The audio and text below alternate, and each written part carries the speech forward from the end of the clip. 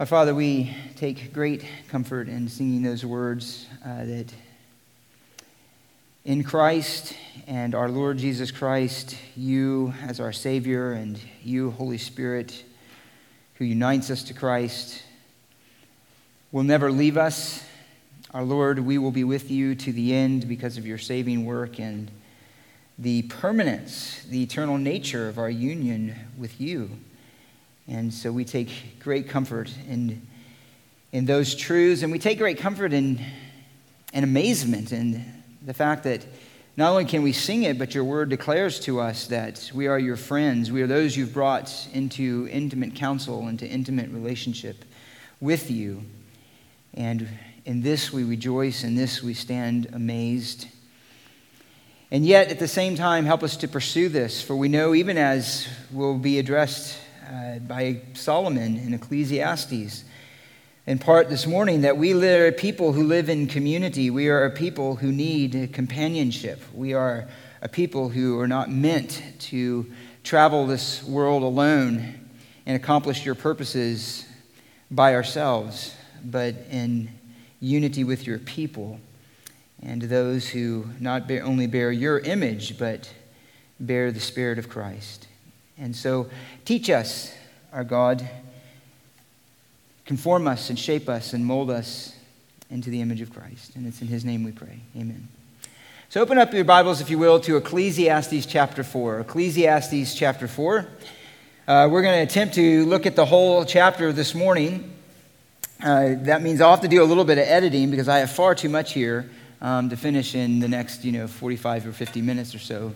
But I do want to try to get through all 16 verses as we continue to look through this essentially a meditation of Solomon by inspiration of the Holy Spirit recorded for us. His meditation on a world that cannot of itself give to us what our heart desires, which is meaning. And so he is one who takes us really into the abyss of a world under the condition of sins. And he kind of, as has been said before, he kind of grabs us by the collar and he makes us look at this fact for what it is, that the world by itself is a place that is corrupt. It is a place that is temporary. Our place in it is passing and fleeting, and nothing we accomplish is of ultimate purpose. And he does this to provide the backdrop to point us to how we are to live wisely in this world, contented in God's provisions, how we are to ultimately look at this world in all of its corruption and futility and be moved to consider the world that is to come, namely the one who's purchased that world for us, the Lord Jesus Christ, in the big scope of Scripture. Solomon, of course, did not have all of that in mind, but that is a part of its place in the canon to remind us of the bigger picture of God fulfilling his promise. And the fact that only God is the one who can fulfill that promise. God is the only one who can bring about what our souls need and what we most desire. And so in that mission in chapter 4, we're going to be brought again to look at the reality of oppression. He introduced that idea back in chapter 3. Here he unfolds it a bit more, and we're certainly no strangers to the reality of oppression in this world, to the way that power has a tendency to push down in order that it may rise higher and higher in the heart of those who seek success at whatever cost. And so this morning, however, we're going to look at it in this way. In the midst of that darkness, he also gives us, as he often does, these glimmers of hope, glimmers of an answer, glimmers of wisdom. Namely, that contentment and community are what stand in opposition to oppression. And he's going to do that through a variety of examples that show the evil of oppression and the foolishness of pursuing power at the expense of contentment and community. And he's going to make us see that righteous contentment and true community are the antidote to that oppression. Now, there's three general points that we'll go through look at as we go along. One, that oppression produces misery. Number two, that righteous contentment destroys oppression. And number three, that righteous community destroys oppression. So with all that, let's read chapter 4. We'll read the whole thing. It's only 16 verses. And then we'll look at it more closely. Beginning in verse 1. Then I looked again at all the acts of oppression which were being done under the sun. And behold, I saw the tears of the oppressed, and that they had no one to comfort them. And on the side of their oppressors was power, but they had no one to comfort them. So I congratulated the dead who are already dead, more than the living who are still living. But better off than both of them is the one who has never existed, who has never seen the evil activity that is done under the sun. I've seen that every labor and every skill which is done is the result of rivalry between a man and his neighbor. This too is vanity and striving after the wind. The fool folds his hands and consumes his own flesh. One hand full of rest is better than two fists full of labor and striving after the wind. And then I looked again at vanity under the sun. And there was a certain man without a dependent, having neither a son nor a brother, yet there was no end to all his labor. Indeed, his eyes were not satisfied with riches, and he never asked, "And for whom am I laboring and depriving myself of pleasure?" This too is vanity, and it is a grievous task. Two are better than one because they have a good return for their labor. If either of them falls, the one will lift up his companion. But woe to the one who falls when there is not another to lift him up. Furthermore, if two lie down together, they keep warm. But how can one be warm alone? And if one can overpower him who is alone, two can resist him. A cord of 3 strands is not quickly torn apart. A poor, wise lad is better than an old, foolish king who no longer knows how to receive instruction, for he has come out of prison to become king, even though he was born poor in his kingdom. And I have seen all the living under the sun throng to the side of the second lad who replaces him. There is no end to all the people, to all who were before them, and even the ones who will come later will not be happy with him, for this too is vanity and striving after the wind. And here then Solomon lays out for us the conflict and the foolishness, the conflict between those who have power and those who seek power and the emptiness that it produces, and those who are oppressed and those who find themselves at the losing end of that battle for power and have to endure such ill treatment in this world. And yet, in the midst of that, again, he gives us wisdom. He gives us perspective. So let's begin back at verse 1 and notice first the theme, essentially, namely that oppression produces misery. It's in one sense introduces the theme and gives us the context. Oppression produces misery. Look at verse 1. Then I looked again at all the acts of oppression which were being done under the sun. Clearly, oppression here is the main idea. He repeats that word 3 times in the verse. The idea of oppression, the oppressor, and those who are oppressed. That's the main idea. What does he mean by oppressed? Well, if we were to get a broad idea of what oppression is, one, I think I'll borrow this, said the seeking after profit without regard to the nature, the needs, and the rights of other people. So what is oppression? Oppression is what is suffered when somebody is seeking their own success at whatever cost and without regard to other people. That can come in politics, it can come culturally, socially, it can come with war, acts of violence. There's a variety of ways that can work out. As a matter of fact, he's already introduced, as I mentioned, one example of a kind of oppression that we just mentioned last week in verse 16 of chapter 3. It is the oppression that comes when wickedness resides in the place of justice, in the law courts, in the courts, in this case of God's people, but in the courts where righteousness should be upheld, there's wickedness, he says. Where there should be justice, there is wickedness. That is a kind of oppression. There he looks at it specifically again in the courts. Here he broadens it out to the wider experience of injustice and oppression as life, as he says, under the sun. Life under the sun. So in other words, broadly. Now, what seems to be at first glance a kind of conflict here is that isn't Solomon a righteous king? And indeed, he was overall a righteous king. He certainly morally failed in his own life and crashed and burned at the end. But he was a righteous king, and so what would seem to be at odds with that is how could a righteous king observe without giving prescription here an answer for this kind of injustice, this kind of oppression.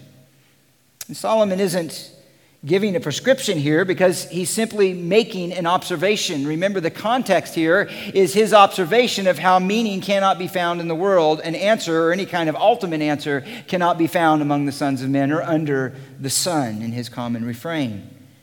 He's acknowledging that here, even under a righteous kingship, injustice exists. It's just part of the human experience. This is a theme throughout Scripture. He's mentioned this before, even in the book of Proverbs. Let me just give you a couple of examples. He says in Proverbs 13:1, "He who oppresses the poor taunts his maker." In Proverbs 22:16, "He who oppresses the poor to make more for himself or gives to the rich will only come to poverty." Those are prescriptions, in a sense, of saying this is the way of foolishness, don't walk into it. It has consequences: poverty, opposition to God. But here he's merely observing this fact again and saying that oppression exists. Oppression exists. It's a part of the human condition. It's a part of living in a world under the condition of sin, in a world full of men who are beasts, as he said in chapter 3. And of course, this is highlighted by the fact, or the horror of this, or the incongruity of this among the people of God, because it is directly against the will of God. What was very clear, first of all, by the law of God written on the heart, but also by the law of God as given by covenant to his people, is that just the opposite of oppression, as members of the covenant community, righteousness was worked out in care and love for a neighbor. Leviticus 19:13, let me just give you some examples. "You shall not oppress your neighbor nor rob him." That was a key tenet throughout the Mosaic law, of course. Deuteronomy 24:14, "You shall not oppress a hired servant who is poor and needy," and in both of those cases by withholding wages from them, withholding from them what is their due, what they may have need of. A more comprehensive example is in Zechariah chapter 7, verse 9 through 10. He says this, the prophet does, "Thus the Lord of hosts has said, dispense true justice and practice kindness and compassion each to his brother. Do not oppress the widow or the orphan, the stranger, the poor, and do not devise evil in your hearts against one another." In other words, clearly God expected his people not to oppress, but to serve one another.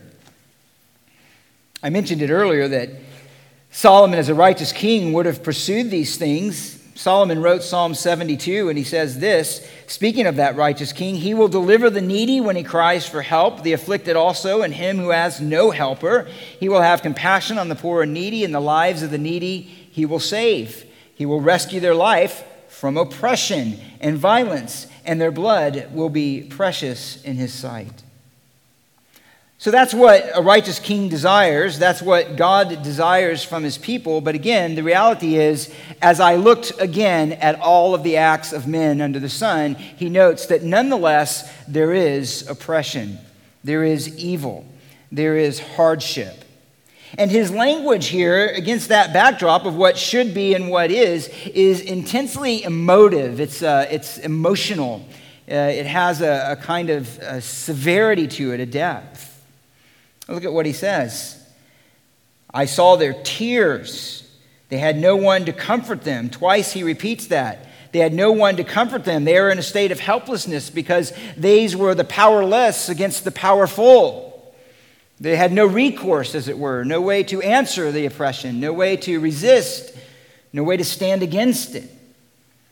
And it brought to them a great sadness, and it brought to them tears and pain. And there is a sense here, as he will as throughout this passage, in which he's emphasizing the isolation of the one who both oppresses and stands outside of the will of God. Now, the world has no shortage of examples of this. We could comb through the examples of the Old Testament, which would largely do, again, with charging usury against the rich for their own people, putting them further and further into depression and into their own service, mistreating slaves, mistreating the weak, taking advantage of strangers, and so on it goes. We certainly have no shortage of examples of this kind of oppression in our own world. One even only needs to have a cursory knowledge of history or even of watching the news and what's going on in our own times. There's no end against examples of the crimes against humanity.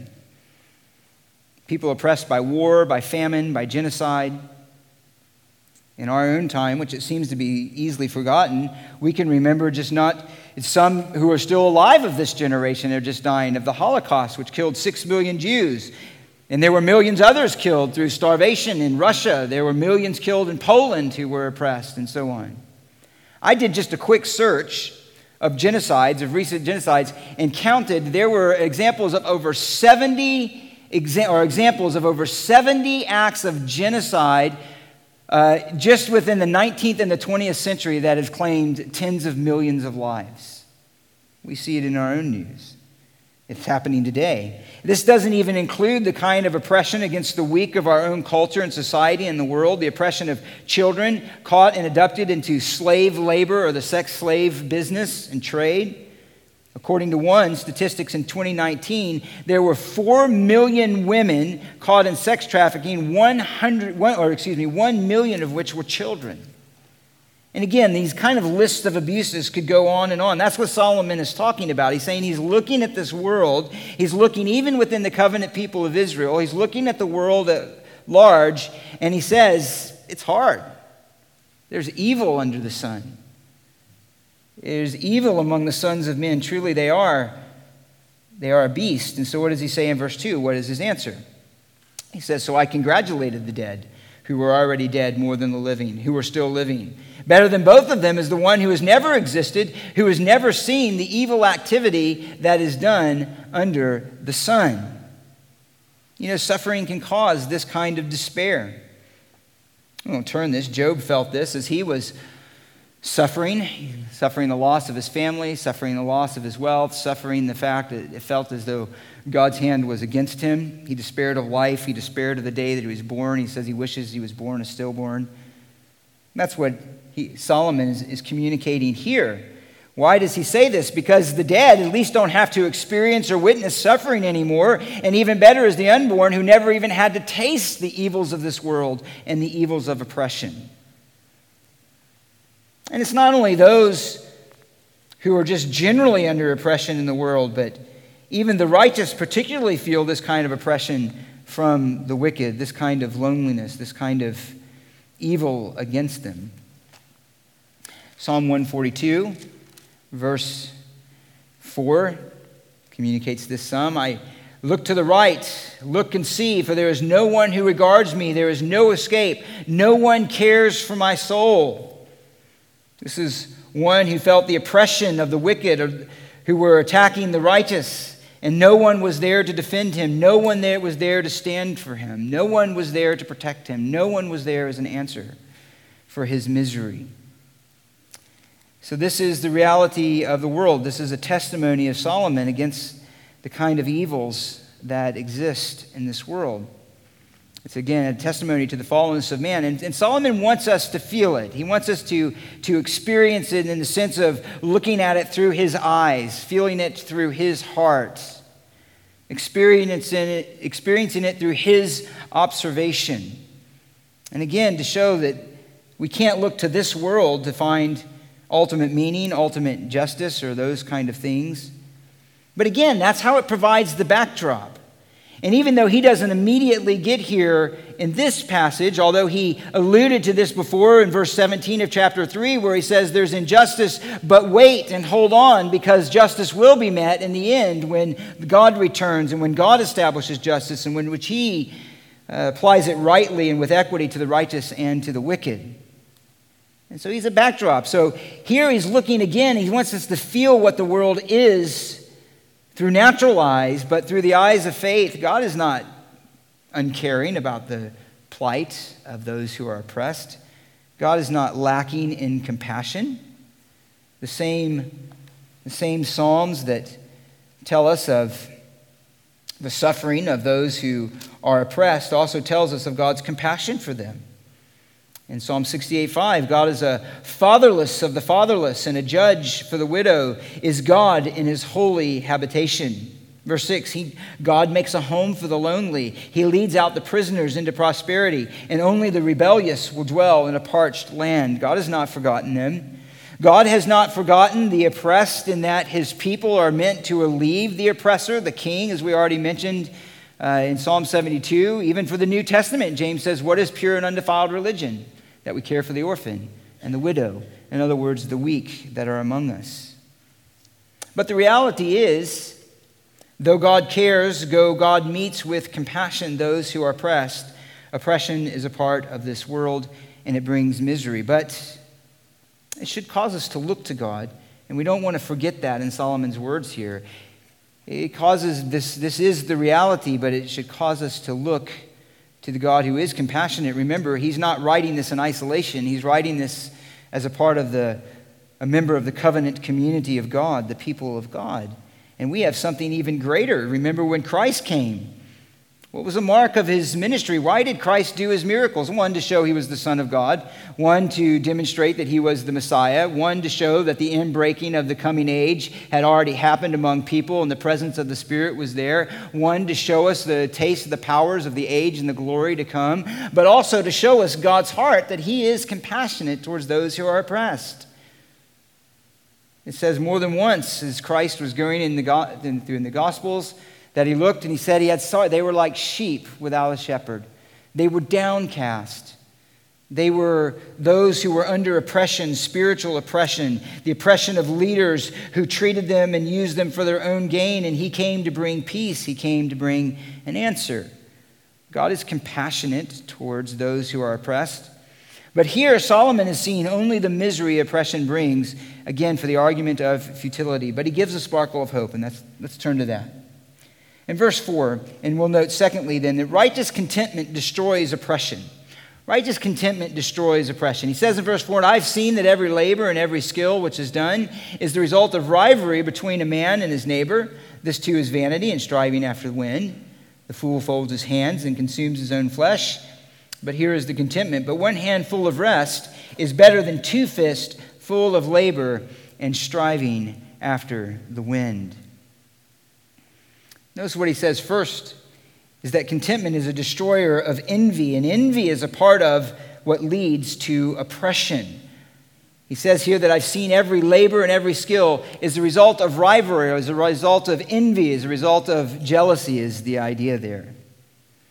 That a lot of the drive for success among men is infected with the desire to achieve some sense of superiority or power over the other. It's what he said in Proverbs 28:22, that it's the evil eye that hastens after wealth. The evil eye that hastens after wealth. And again, this is yet another transgression of the law and the righteousness of his people. It's a transgression of the commandment to not covet. It's a transgression of the commandment to love our neighbor as we love ourselves. And it not only destroys others, it destroys the one who possesses this kind of internal motivation. The love of power and possession leads to the ruin of the one who longs for them.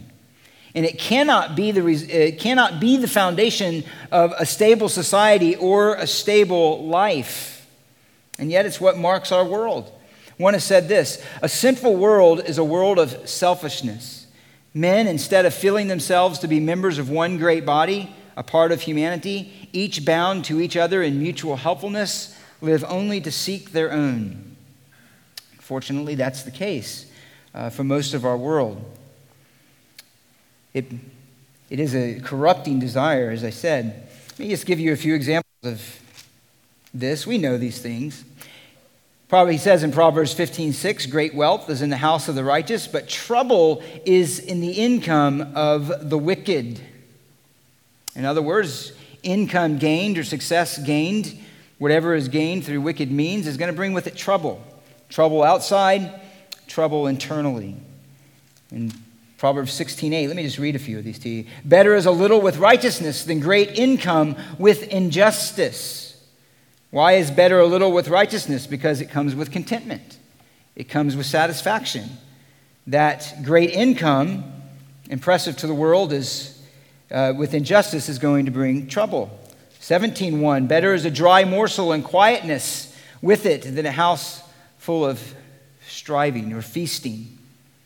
and strife, with strife.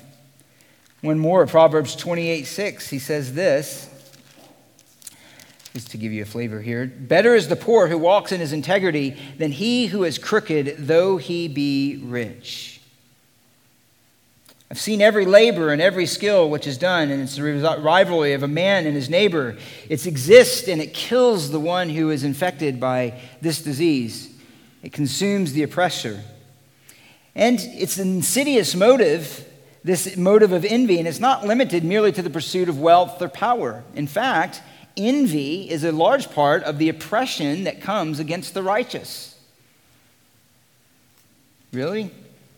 Yeah, as a matter of fact, the first sin outside of eating the apple, disobeying, or the fruit, sorry, we don't know it was an apple. Could have been an apple. It's a piece of fruit. But anyway, was an act of murder, which was in fact itself the result of envy and jealousy. The hatred of one being above him. Remember, God accepted Abel's offer. He did not accept Cain's offering, and so Cain murdered him. Giving a commentary on that in Genesis 4, 1 John chapter 3, it says, this is the message which you've heard from the beginning, that we should love one another. Listen, not as Cain, who was of the evil one and slew his brother. And for what reason did he slay him? Because his deeds were evil and his brothers were righteous. Therefore, my brethren, do not be surprised if the world hates you. They're jealous and envious, oppressive towards those deeds that are righteous and bring rebuke to their own. That's why you can remember even in the Gospels, why did they oppress Jesus, who was the greatest sufferer of oppression? It says Pilate discerned, even unbelieving Pilate discerned in Mark 15:10 that the leaders had delivered him over. Do you remember what he says? Because of envy. Because of envy, they were jealous of him.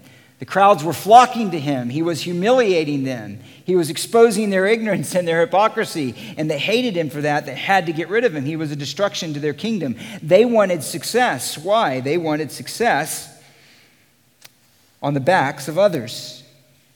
They wanted success because of rivalry between men. This happens even among the religious among God. Remember what Jesus said, you cannot receive glory from God. Why? Because you receive glory from one another. John chapter 5. And as long as that's your motive, you're never going to truly attain to the glory of God. This kind of envy can happen in the church. It's certainly, well, there's one example, as you can remember, when the disciples in Luke, he gives this account even around the table. So this would be in the same context of Jesus washing their feet. It says they were arguing which among them was going to be the greatest. Which among them was going to be the greatest. You'd say, yeah, but that was with the disciples. It got much better afterwards, and the Spirit came in the church, and no one ever sins that way anymore. Listen to 1 Corinthians chapter 3.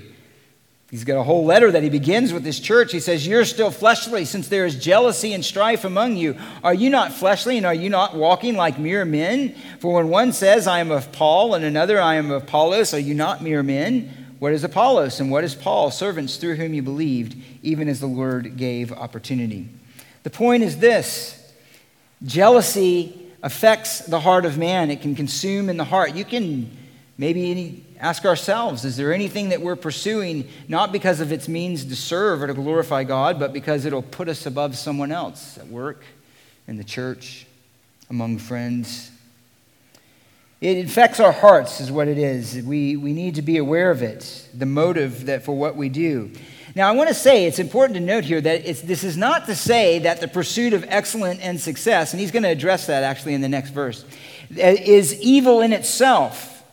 We should pursue success. We should want to be fruitful. And get this, we should want to win. I don't know if I'm sure it irritates you as much as it does me, everybody here maybe, the idea of that, everybody's a winner. We shouldn't have any losers in sport. No, you need a loser. It's the desire to win which motivates us. We should have that. If I were a coach of a team and they didn't want to win, they shouldn't be on the team, right? You want to win. You want to have success. He's not saying that is wrong. What he is addressing is saying the wrong kind of motive where the drive of success can lead to oppression to others. And again, that happens in the world. It happens in the church. But there is a proper motive for wanting success, for even wanting to attain positions in the world. That can have a proper motive as well. And the proper motive is this: when the end is not your own selfish pursuits, but is ultimately to the glory of God and to be useful to his purposes, then we should be successful. We should pursue that kind of excellence. And that kind of pursuit of excellence is wired into us as being made in the image of God. Again, this isn't an evil. The desire for excellence isn't what is evil. God created us to rule over creation. He created us to harness it, to master it, to use it to the best of his ability, to the best of the abilities that he gives us. But he designed us to do that as a whole, to do that together, to do that as one people. You can look at the world out and you say, with all of the resources, with all of the abilities, with all of the opportunities that we have in the world, we're all made in the image of God. God made from one every tribe, nation, and tongue. We're all made in the image of God. We all bear his image. We all bear the same opportunity for fellowship with him, the same responsibility to glorify him. If we did that together, you can think of what a wonderful, to borrow Louis Armstrong, what a wonderful world this could be, right? What a wonderful world this would be. What a wonderful world it will be in heaven when this kind of envy and strife is taken out of the way. And there is a unity and there is a harmony. It's not to say that there aren't various degrees of skills and ability and those kind of things. Even in heaven, it is to say that there's no rivalry and jealousy in it. There's the ability to rejoice in the good that someone else does, the success in someone else. That's righteousness. That's how it should be. Where do our wars come from? Our wars are essentially this: absolute desire for absolute power. Where does oppression come from? The exercise of absolute power. And so that's the cause of it. That's what he's recognizing here. Where does a lot of division come from within the church? This desire to not be outdone by another. Now, not our music department, especially because lately, although others will start being incorporated in, but it's a husband and wife, so hopefully they're not trying to outdo each other with music. But the joke is that when Satan fell, he landed in the choir loft, and but that's not true for us. We don't have a choir loft, and it didn't land. He didn't land in the St. Jocko. But the point is the same: is that it can happen in the church, that there is this tendency that we can have even in our own hearts. And what is the answer to that? Well, the answer to that is not laziness. Look at verse 6. And this is the answer is to balance properly the contentment of work and rest. But he first notices the wrong way to handle that in verse 5. So the fool folds his hands and consumes his own flesh. The fool folds his hands and consumes his own flesh. The connection with verse 4 is this: is that some can say, they look at the world and they go, look at what the desire for success brings. It brings rivalry. It brings a dog-eat-dog kind of world. It brings misery to the one who pursues it. It brings oppression to those who are weak. And so what is the answer to that? Well, one wrong answer that he gives here is simply to say, well, then I won't do anything. I'll fold my hands. I'll remove myself completely of any kind of work and desire for success like that. He says, so the fool responds to this by folding his hands, and he ends up consuming his own flesh. His own flesh. So this is simply the opposite side of the kind of sin that seeks success out of this envy and rivalry. And this is an opposite kind of pride. It simply removes oneself from any responsibility in the race at all.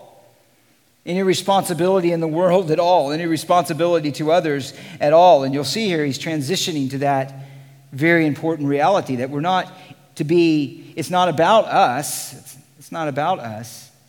So this person, though, chooses to be lazy.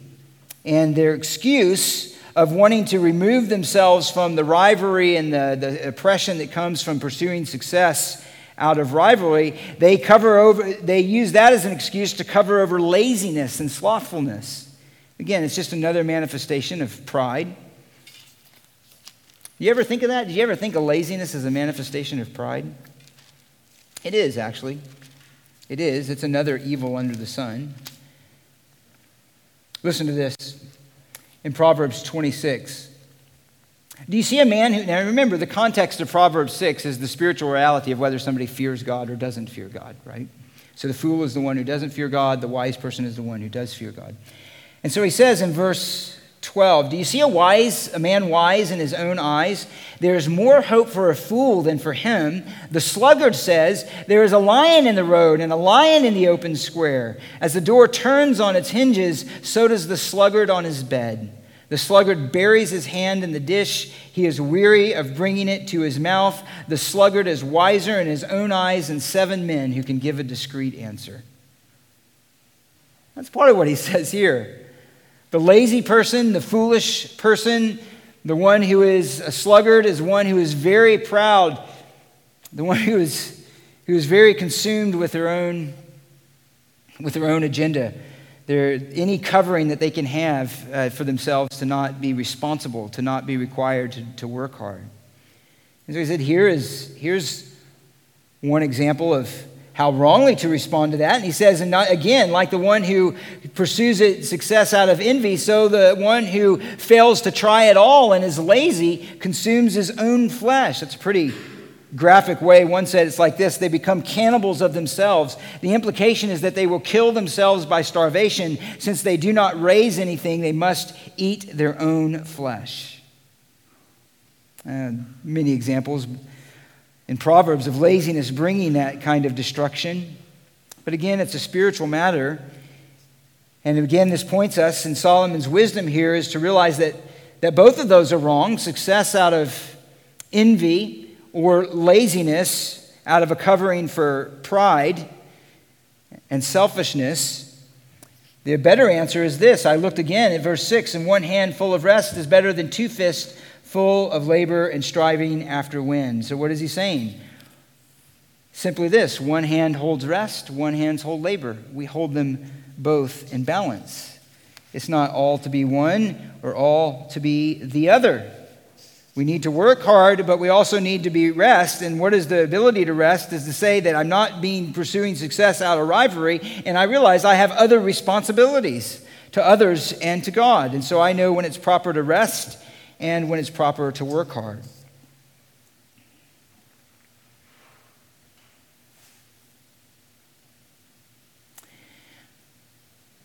The being lazy is then, of course, a spiritual matter that leads to practical consequences. That's the point. It's a reality observed through human history. If you want something, you do have to work for it. And so here, I want to just acknowledge the other side of this, is that there is that work, but it's the proper motivation for work and the proper balance of work. But we must want things. It's no virtue to be unambitious. It's not a virtue to be unambitious. It's not a virtue to be unambitious to the point that there's no real effort put into any goal at all. He's not commending that. As a matter of fact, he calls it here a kind of foolishness that ultimately will bring one to just a place of want. If you want something, you have to work for it. That's certainly true. That's true in education. It's true in physical work. It's true in marriage. It's true in friendships. It's true in godliness. You discipline yourself for the purpose of godliness. Godliness doesn't just happen. You have to work for it. You should want to be godly. You should want to know the Lord in all of his fullness. And so that's what he's commending here. Is saying what is the answer to the kind of oppression is to be content and to be balanced between work and labor. To be balanced between work and labor. And again, this needs to carry over into the church. It needs to carry over into the church. We don't want to be lazy in the Christian life, for sure. We don't want to be pursuing the use of our gifts. And by the way, I'm not going to be able to finish. I thought I was, so we're going to stop here. But let's finish this point out a little bit. How does this come over into the church? How is it with us? So the big picture here is how Solomon is saying that look, oppression exists in the world, all kinds of evils. What are some of the sources of this evil? Success with rivalry driven out of jealousy and envy. Another source of of oppression are those who are lazy and don't take any responsibility for their lives and just allow those things to flourish around them. The answer to both of those is one, to be balanced in life and to work hard, but with the motive of striving after the glory of God. And let me just bring this into the church then. We need to work hard to do the will of God. We need to work hard to use our gifts to the best of our ability, and we should want to see them flourish. We should want to see our efforts find fruit and have, again, a kind of success. It's just that we want them for the glory of God. If we sing and we're a musician, then we should practice to be the best musician we could be. Why? To the glory of God. Not so that we can be better with the person on stage with us and they could be more impressed with us, when they sit down. If you teach, then you should study and work hard to teach. Why? Not so people will admire you more than someone else, but because you have a responsibility to the Word of God and before God to be the best teacher that you can be. If you clean, then you should clean to the best of your ability. Why? Because that's to the glory of God, not so that you can be admired. You see where this is going? For cleanliness, for how well you do your job. If you serve, whatever it is that you do, we should work hard. Paul said, I worked harder than all of the other apostles. Do you remember him saying that in 1 Corinthians 15? Yet not I, but the grace of God that was in me. But he said, I worked hard. He said in 1 Corinthians 9, I'm like an athlete who's pursuing a prize, not a perishable prize like those athletes in the Greek games, the crown that fades, but one that is an eternal prize and an eternal crown. And we should strive for that. We should labor for that. We should be also on guard that as we're using our gifts within the church, as we're striving to be useful to the Lord, that we're doing it in a way that brings glory to God. And we should also make sure that we're not being lazy. We should also make sure that we're not being lazy and falling to this other side that says, I see the way that sometimes people are serving and how pride can easily infect me. So I think what I'm going to do is just bow out altogether and just be kind of someone who shows up and goes home. I'm going to just fold my hands. A little rest is fold my hands. I'm going to sit here and be unengaged. And that's just as wrong too. Let me just make this point. Laziness is sin.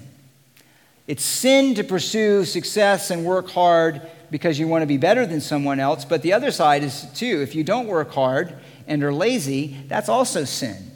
God did not call us to Christ to do nothing and to sit around. He called us to Christ to work. Jesus said, if you desire to follow him, what is it? You have to deny yourself, take up your cross, and follow him.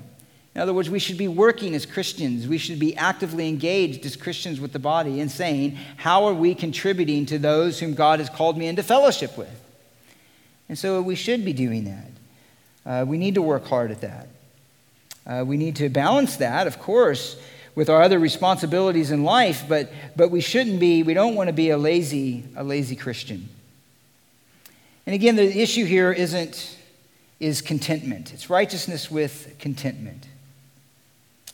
And the answer is to pursue godliness and to be content with what God has. And this is the greatest gain. Paul says in 1 Timothy chapter 6 that the greatest gain is what? Godliness when it's accompanied by contentment.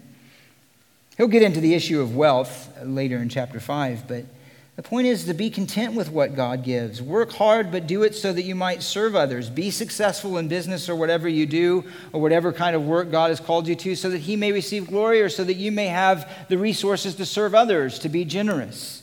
1 Timothy 6. But one part here, and that is as we take that mandate, as we're serving one another in the church, as we're serving one another, as God gives us opportunity in the world, and we're doing it that God might be glorified, that's how we answer oppression. That's how we answer the hardships that come upon people. That's how we answer the need of the helpless and the poor and the needy. Why? How? Why, one, actively pursuing the opportunities that God gives us, not being lazy. and doing whatever we do is the best of our ability so that we can take whatever success he gives and use it to the service of others. That's the idea. That's the idea. And we alleviate the oppression that necessarily comes in this world. It'll never be total. Jesus says, the poor you always have with you. We're not going to eliminate poverty in this world. We're not going to eliminate suffering. We're not going to eliminate oppression. Only Christ is going to do that when he brings his kingdom. We're not going to eliminate inequity. We're not going to eliminate injustice. But Christians should do their best to alleviate it whenever we can, as we're able, in the way that God enables us to do that. We should do that in our culture, in our society, and we should do that within the church. And when we do that, then we know contentment, the church is built up, the needy are served, and God is glorified. And so Solomon takes us, as he usually does, through a different route to get there. But that's where we need to end up, and that's where we need to arrive. And ultimately, that's where the instruction that we have here leads us. Well, next week we're going to look at this at the end, the second part, and that is this: the idea that is kind of hanging in the shadows of verses 1 through 7 is as well of oppression and this that comes from this wrong pursuits, but also of isolation. This idea of going at it alone. And so next week we'll look at the idea of companionship and community, even the idea of friendship, and how important that is.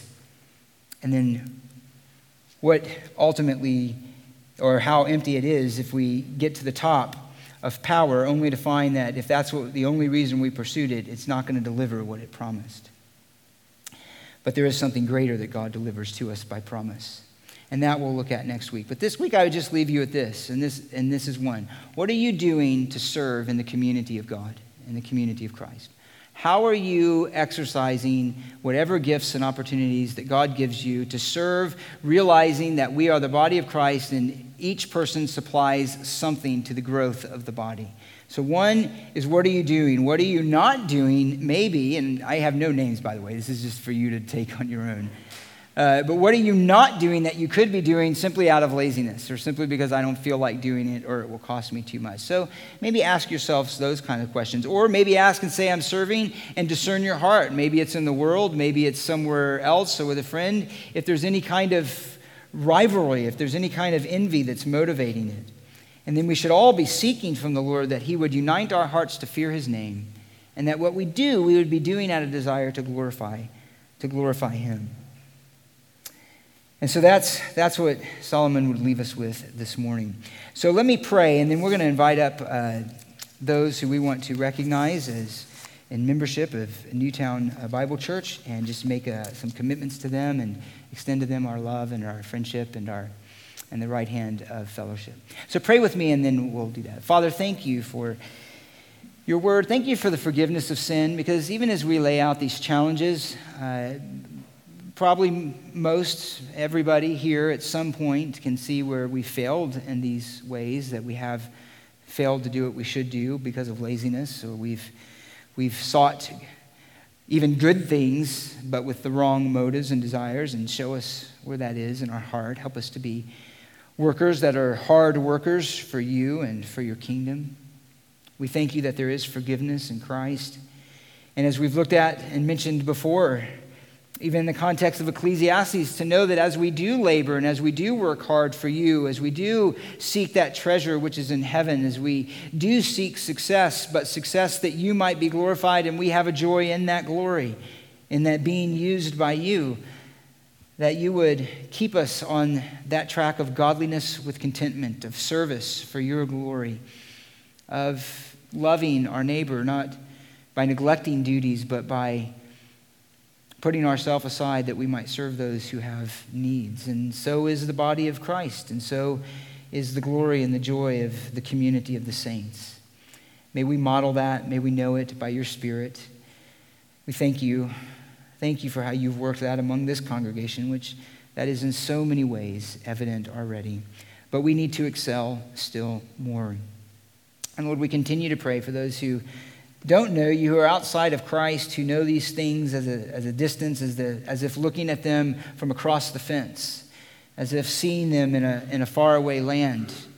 acknowledging them, knowing they're there, but not embracing Christ and not embracing your will for their life. I pray that you would bring them to conviction and that you'd give them that hope, that reality of spiritual life that comes only to those who have believed, who have turned to trust in you.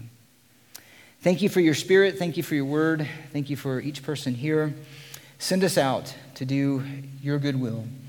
And it's in the name of Jesus we pray. Amen.